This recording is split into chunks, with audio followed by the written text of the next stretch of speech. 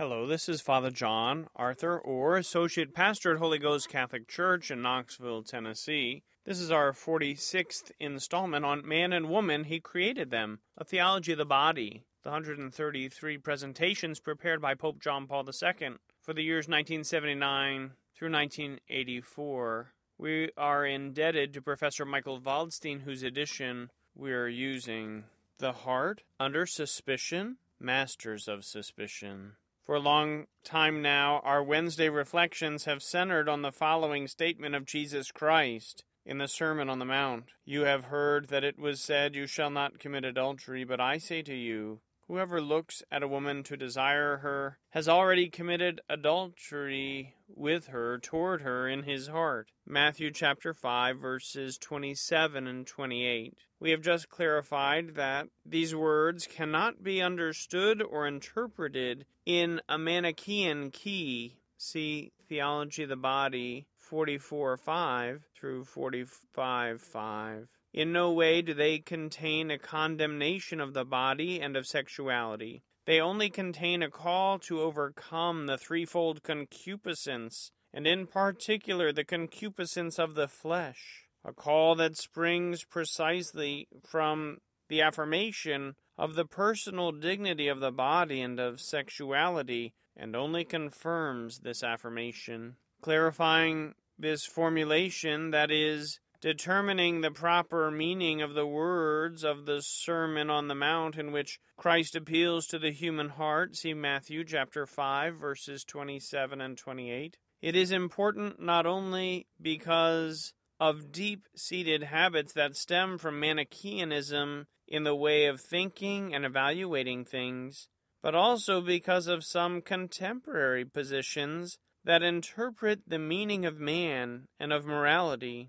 Ricoeur has called Freud, Marx, and Nietzsche masters of suspicion, a maître du soupçon, having in mind the whole system each one represents, and perhaps, above all, the hidden basis and the orientation of each in understanding and interpreting the humanum itself. It seems necessary to take at least a brief look at this basis and orientation. We should do so to discover, on the one hand, a significant convergence with, and, on the other hand, also a fundamental divergence from, the hermeneutics that has its source in the Bible, and that we are attempting to express in our analyses. In what does the convergence consist? It consists in the fact that the thinkers mentioned above, who have exercised and still exercise a great influence on the way of thinking and evaluating of people of our time, seem in substance also to judge and accuse the human heart. Even more, they seem to judge and accuse it due to what biblical language, especially Johannine language, calls concupiscence, the threefold concupiscence. One could distribute the roles as follows. In Nietzschean hermeneutics, the judgment and the accusation of the human heart correspond in some way to what biblical language calls pride of life. In Marxist hermeneutics, to what it calls concupiscence of the eyes. In Freudian hermeneutics, by contrast, to what it calls concupiscence of the flesh. The convergence of these conceptions with the hermeneutics of man based on the Bible consists in the fact that when we uncovered the threefold concupiscence in the human heart, we too could have limited ourselves to putting this heart in a state of continual suspicion. Yet the Bible does not allow us to stop here. Although Christ's words in Matthew chapter 5, verses 27 and 28 show the whole reality of desire and concupiscence, they do not allow us to turn such concupiscence into the absolute principle of anthropology and ethics, or into the very nucleus of the hermeneutics of man. In the Bible, the threefold concupiscence does not constitute the fundamental and certainly not the only and absolute criterion of anthropology and ethics, although it is without doubt an important coefficient for understanding man, his actions, and their moral value. Also, the analyses we have carried out so far show this. Precisely when we wish to arrive at a complete interpretation of Christ's words about the man who looks with concupiscence, see Matthew chapter 5, verses 27 and 28, we cannot rest content with just any concept of concupiscence, even if the fullness of psychological truth accessible to us were reached in this way. We must rather draw on the first letter of St. John chapter 2, verses 15 and 16, and on the theology of concupiscence contained there. The man who looks to desire is, in fact, the man of the threefold concupiscence. He is the man of concupiscence of the flesh. This is why he can look in this way and should even be aware that when he leaves this interior act at the mercy of the forces of nature, he cannot avoid the influence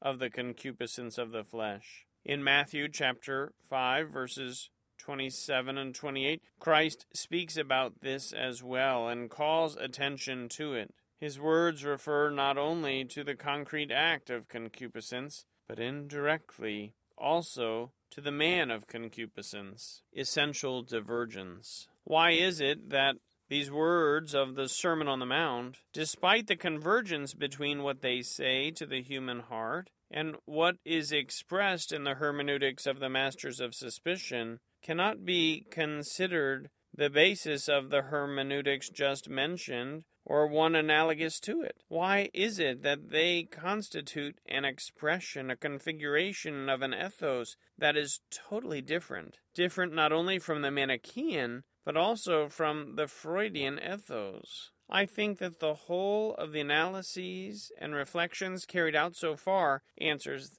this question. Summing up, one can say in brief that Christ's words, according to Matthew chapter 5, verses 27 and 28, do not allow us to stop at the accusation of the human heart and to cast it into a state of continual suspicion, but that they must be understood and interpreted as an appeal addressed to the heart. This derives from the very nature of the ethos of redemption, on the foundation of that mystery which St. Paul defines as redemption of the body, Romans chapter 8, verse 23, on the foundation of the reality called redemption, and as a consequence, on the foundation of the ethos of the redemption of the body. We cannot stop at the mere accusation of the human heart on the basis of the desire and concupiscence of the flesh. Man cannot stop at casting the heart into a state of continual and irreversible suspicion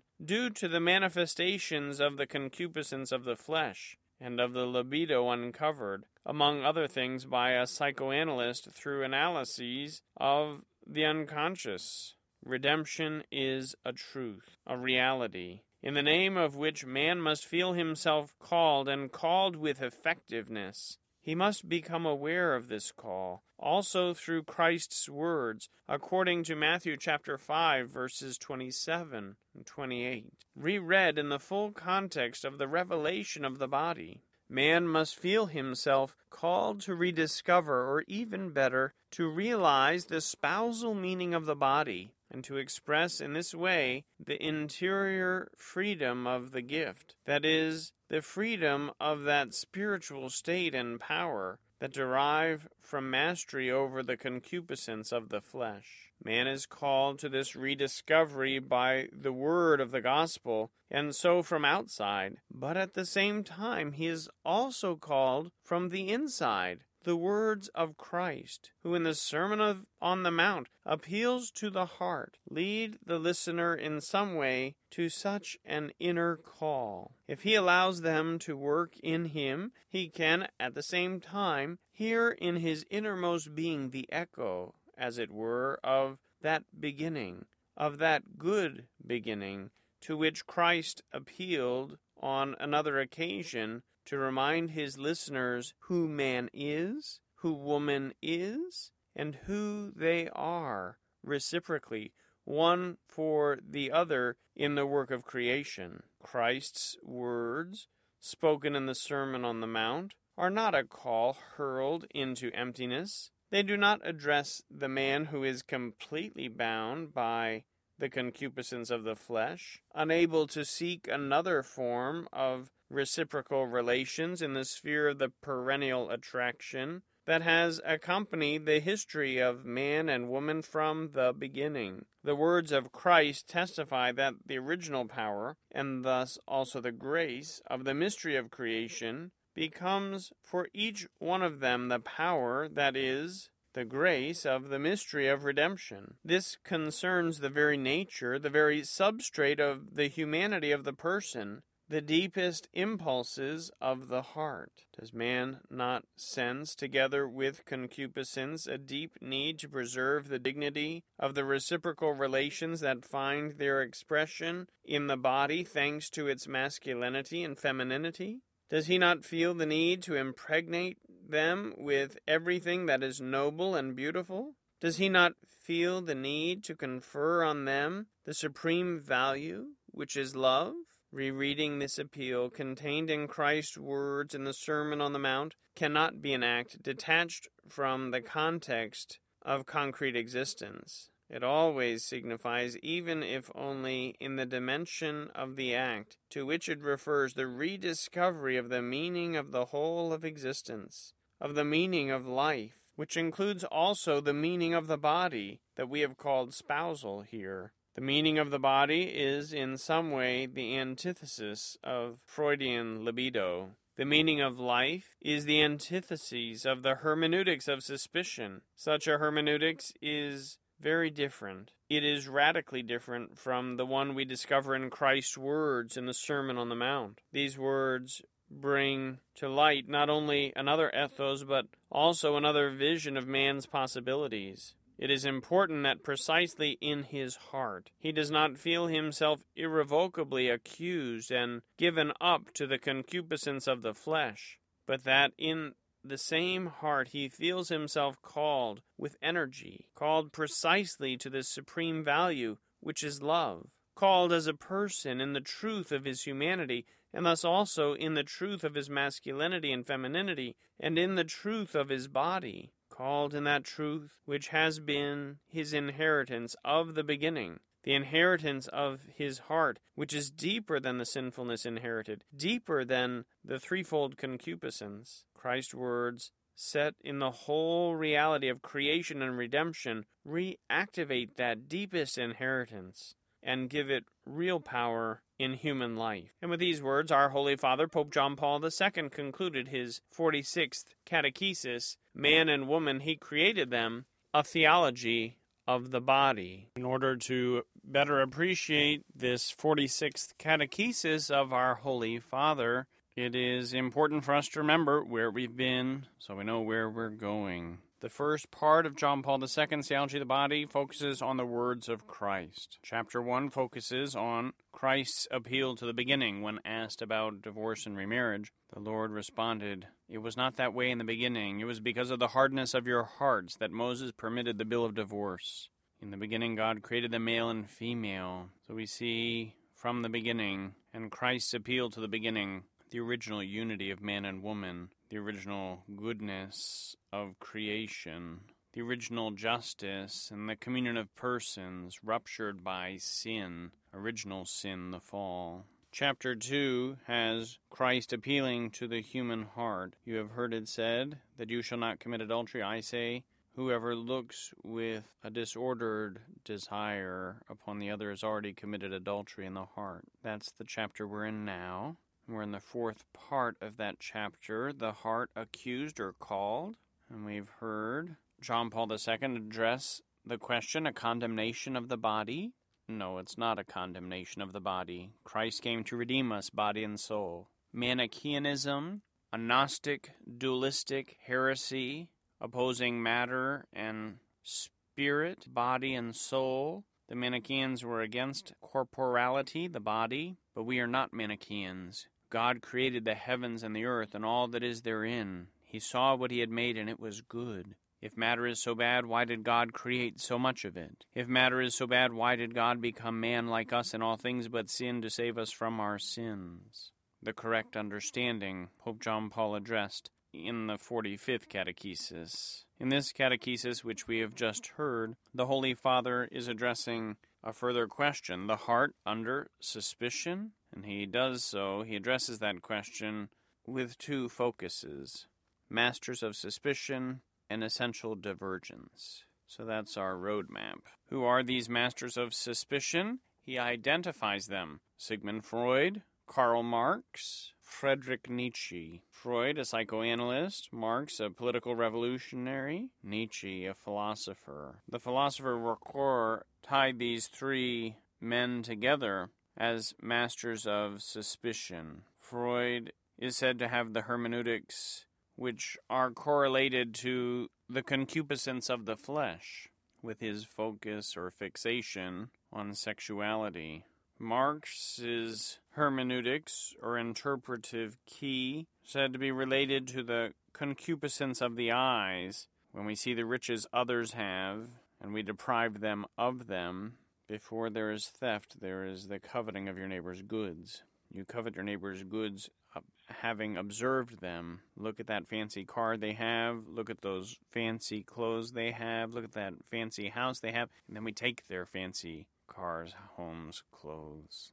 Revolution. The Nietzschean hermeneutics, the pride of life. I will not serve. God is dead. Now, on Good Friday, Jesus did die, but the Father did not die, and the Spirit did not die. In the eternal person of the eternal Word, the eternal Son did not die, but Jesus Christ, the human nature, which God the Son had assumed, did die. And since Jesus is God, on Good Friday, God died. But what happened on the third day? He rose, body and soul. Sorry, Nietzsche. One of the jokes, they say, Nietzsche said, God is dead. God said, Nietzsche is dead. But Nietzsche will get his body back in the resurrection, and we pray for mercy from God, for him and for ourselves, and for these other two. How much mischief has entered the world through Freudian psychoanalysis. If everything is reducible to sexual urges, it would be a truncated existence. How many people misled by class warfare, perpetual revolution, Marxism. These thinkers, whom Ricoeur and John Paul II identify as masters of suspicion, they present views of man and views of morality which are contrary to that presented by Christ the Lord in the gospel. If the three concupiscences which St. John addresses in his letter are part of the gospel, the good news of Jesus Christ, from what has he come to redeem us, remember the temptations that the Lord Jesus overcame in the desert when Satan tempted him. Christ has overcome the temptations of the pride of life by his humility. Christ has overcome the temptations to concupiscence of the eyes. Behold, all these riches I will give them if you worship me. And Christ the Lord rebukes the devil by saying, there is one God, him alone shall you serve. Christ the Lord came and overcame the concupiscence of the flesh. He who tells us to be pure of heart is pure of heart himself, like his blessed mother, and as is possible for us by his grace. It's very interesting to see the correlation made by Pope John Paul II and these other figures who have their place in the history of the human race. Jesus Christ, likewise, is a part of the history of the human race. And even before Freud or Marx or Nietzsche or Ricoeur wrote, Jesus Christ wrote in the sand, and he wrote on the human heart. And he faced a hermeneutic of suspicion from Pontius Pilate. Quod est veritas, what is truth? And he who is the way, the truth, and the life said nothing, for he recognized that the truth would not be received. Pope John Paul II, in this 46th catechesis, Man and Woman, He Created Them, a Theology of the Body, addresses the hermeneutics of suspicion, and he contrasts it with the hermeneutics that has its source in the Bible, sacred scripture, which says, let your yes be yes and your no be no. Anything else is from the evil one. Sacred scripture, which says, you shall not bear false witness. Sacred scripture, which says of Jesus Christ that he is the way, the truth, and the life. The hermeneutics, which has its source in the Bible and sacred scripture, is different, is better than the hermeneutics of suspicion, which has Freud, Marx, and Nietzsche as poster boys, if you will. There are those who would be relativists, who would say there is no such thing as truth, although when they say that, they do so as a truth claim, and therefore they undercut their argument, but they're around us nonetheless. The followers of Jesus Christ are not relativists, and rational people are not relativists. We can know the truth, and as Scripture reminds us, the truth will set us free. Are there things we do not understand fully in this life? Surely. But with God's help, with the sure and certain teaching of Mother Church, with sacred Scripture, we have a very good roadmap. Remember, it was the devil who introduced the hermeneutics of suspicion. What did God really say to you back in the garden, in the beginning? And John Paul II addressed the beginning in the first chapter of the first part of the theology of the body. Hermeneutics is the science of interpretation, how to interpret. In the theology of the body, John Paul II is attempting to interpret the words of Jesus Christ concerning the human body. Made in the image of God, the human being is redeemed by the blood of Jesus. John Paul II is attempting in his theology of the body to interpret the meaning of man, the meaning of morality. And he's not the first to do this, and please God, he won't be the last. But his is a very privileged interpretation, since he is the successor to St. Peter, to whom Christ entrusted the keys of the kingdom of heaven to bind and to loose on earth and in heaven. The Second Vatican Council attempted to interpret the meaning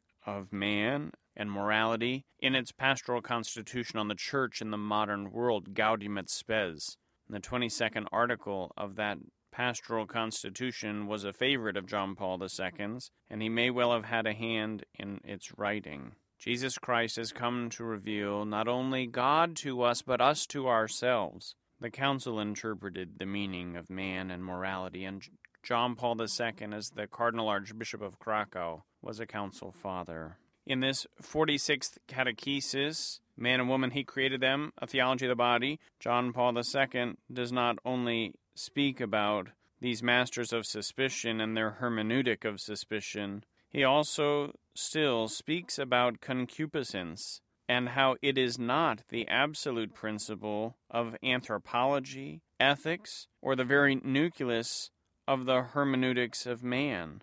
Concupiscence is part of the reality. The fall is reality, but it's not the only reality. The redemption is part of reality. Christ has died and raised on the third day. This is reality no less than the fall. Concupiscence is the tendency to do evil, a tendency to sin. And John Paul has reminded us that St. John speaks of a concupiscence of the eyes, a concupiscence of the flesh, and the pride of life, following St. John's first letter. But the answer to the tendency to sin is God's grace, God's call to holiness, which was renewed by John Paul II and which I renew today. In the Bible, the threefold concupiscence does not constitute the fundamental and certainly not the only and absolute criterion of anthropology and ethics.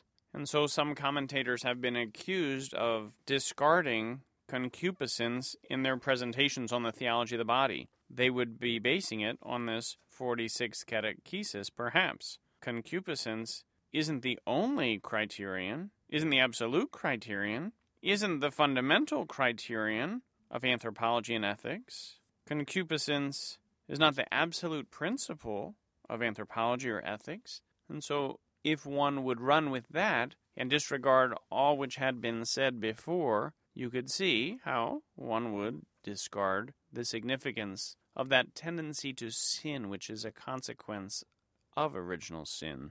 But the Holy Father continues that concupiscence is without a doubt an important coefficient for understanding man. That is, without it, it's difficult to understand man, but it's not all that there is to us. Let's not forget we were made well. Let's not forget we have been redeemed by the death and resurrection of Jesus Christ.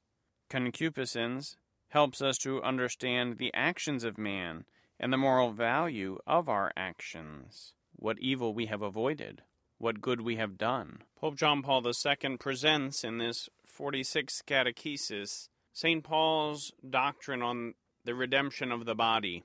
He cites Romans chapter 8, verse 23. He speaks of the ethos of redemption, and he did this also in the previous catechesis, 45.